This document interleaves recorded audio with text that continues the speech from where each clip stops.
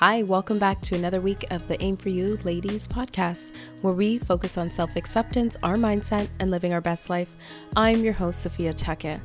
Today, we are focusing on love languages and the benefit of knowing what your love language is and being able to recognize when your love language is clashing with your loved ones. Sarah Eschnall, who's a relationship coach, is joining me today to explore how love languages can benefit us not only in our personal relationships, but in our love lives. Hi, and welcome back to Wisdom Wednesday. I'm here with Sophia, that you probably know already. She is a confidence consultant. And today we're going to talk about love languages. I think it's a great tool to deepen your intimacy, not only in romantic relationships, but also in your friendships or family. Sophia, do you know what the 5 love languages are? I do. So I believe it's words of affirmation, gifts, service, as well as quality time and physical touch. Mm-hmm. What are your thoughts when you think of love languages, or maybe some of your experiences with couples, having different love languages and the conflicts that they've experienced through that? Yeah, I think if you do have the awareness that they're different, I think you can definitely resolve a lot of the issues that might come up with that. But if you don't, I think that might be tricky, and it can even be a deal breaker for some people. But let's say you have someone, and I had a couple that for him, physical touch was number 1. For her, it was number 5. She was more into acts of service and gifts. Those 2 were her highest, and he didn't care about those things. So they didn't know about it, and he was always trying to touch her, and she was like, no, I don't want that, I'm not into it. And he felt rejected. And once they knew about it, he could make sure that he buys her something like a flower or something at the store. It doesn't have to be expensive gifts, and that he does something for her.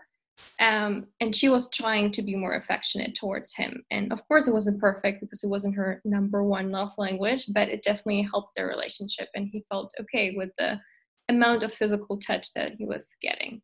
So it can work, but it can also be a deal breaker sometimes, if especially the partners don't want to put the effort in. Because if physical touch is not your number 1, it's effort to hold hands, to cuddle someone. And you have to be willing to do that for your partner. And some people don't want to. Yeah. It makes me think about relationships outside of, intimate relationships too. Because with your friendships or, siblings or your parents, right? Sometimes, your love language just doesn't align. Mm-hmm. And when you're not even aware of it, the conflict that comes right behind that too. That's true. Yeah. Have you had an experience maybe with the clients or in your own life where it didn't align? Yeah, not so much with the client bringing that to the table, but in my own life, whereas I'm like, I don't care about buying you a gift or buying you a shirt, but I'll take you out for dinner, let's go hang out, because mine is quality time. I will always spend time with loved ones and friends and whatever. And I actually think time is so scarce sometimes, right? We're so busy. So if you're, and it's one of the most important things to me personally and how I run my life. But I think if I'm spending time with you, you got me. You have my full attention. I'm here with you. No distractions at all, unless my kids are around. But I'm here, Yeah. So I just find having relationships outside of my spouse where it's this person may want a gift, or it's tough. Or words of affirmation. I don't know if it's because I wasn't raised that way, but I'm not attuned to that. I'm not attuned to constantly be affirming, whereas I'm over attuned to that with my kids. So it's interesting. Yeah. Well, I hope your husband doesn't have that at number 1 love language. No, actually he doesn't, but yeah, it's interesting. And have you experienced that at all though, where even with your spouse or just outside with friends or siblings, where the love languages clash? Yeah, a little bit, but like just with you, it sounds like you found a perfect middle ground with inviting your friends to dinner, because you have the quality time during dinner and she has the gift of you buying the food. Or is she still not satisfied with that, you think? Like, I think it depends. Like, it depends on the relationship too. okay. If they're able to see like, oh, well, she just fronted the bill. Do you know what I mean? And sometimes that's like blindsided because people are in their own world sometimes. But I think to me, if it's the quality time, I'm so about it. I rather spend time than like anything else. Yeah. Yeah, with my friendship, I feel like it's also quality time for most of my friends. So we're pretty aligned there. I have a couple that really like gifts, but they're just happy on their birthdays. Yeah, yeah. What is your love sign or your love language? In romantic or friendship? I would say friendship. Quality time. And acts Yeah. of service is like second. It's nice if you have a friend like helping you out, or if you're like stressed, it really does feel like, oh, I'm being cared for. Yeah. Yeah. What about No. you? I know it's quality time, but what's your second? I think service.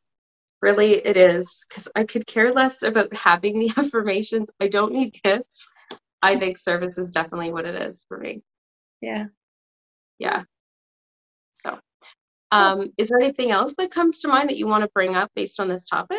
Well, I think it's a fun process to explore with your partner or with your friends. I will encourage everyone just to go out and ask their friends and their family members and their spouses what their love languages are, because you can really deepen some friendships and relationships with that tool. So I think it's a great tool to have. Yeah, that's a good point.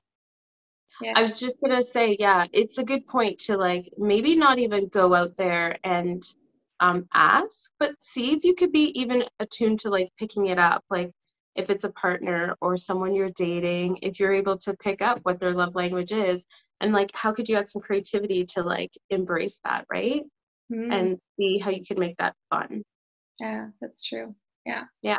And it's also fun if you know, like, let's say your is quality time, then your friend can make sure that you do spend quality time with them. And I think it's nice to be able to like please someone in a way or make sure that their love language is met. I think it's fun if you know. Yeah, it's a nice gesture, right? Yeah, awesome. Absolutely. Knowledge is great to have if you know about your friends, and yeah, it's a cool tool. I like it. No, it's a great topic. Have you ever spent time thinking about what your love language is and how you show up and express your love language on a daily basis to your friends and your immediate family? It's a great way to test yourself. If you've enjoyed this episode, take a moment and share it on your Instagram and tag me at aim4u consulting. That's AIM, the number 4, letter U, consulting. And don't forget to rate this podcast wherever it is that you're tuning in from. Every rating counts, and to all of you ladies out there who have already spent the time to rate Aim for You Ladies, thank you very much. If you haven't yet done so, hit the subscribe button so you never miss an episode. Until next week, ladies, continue to aim for you and be well.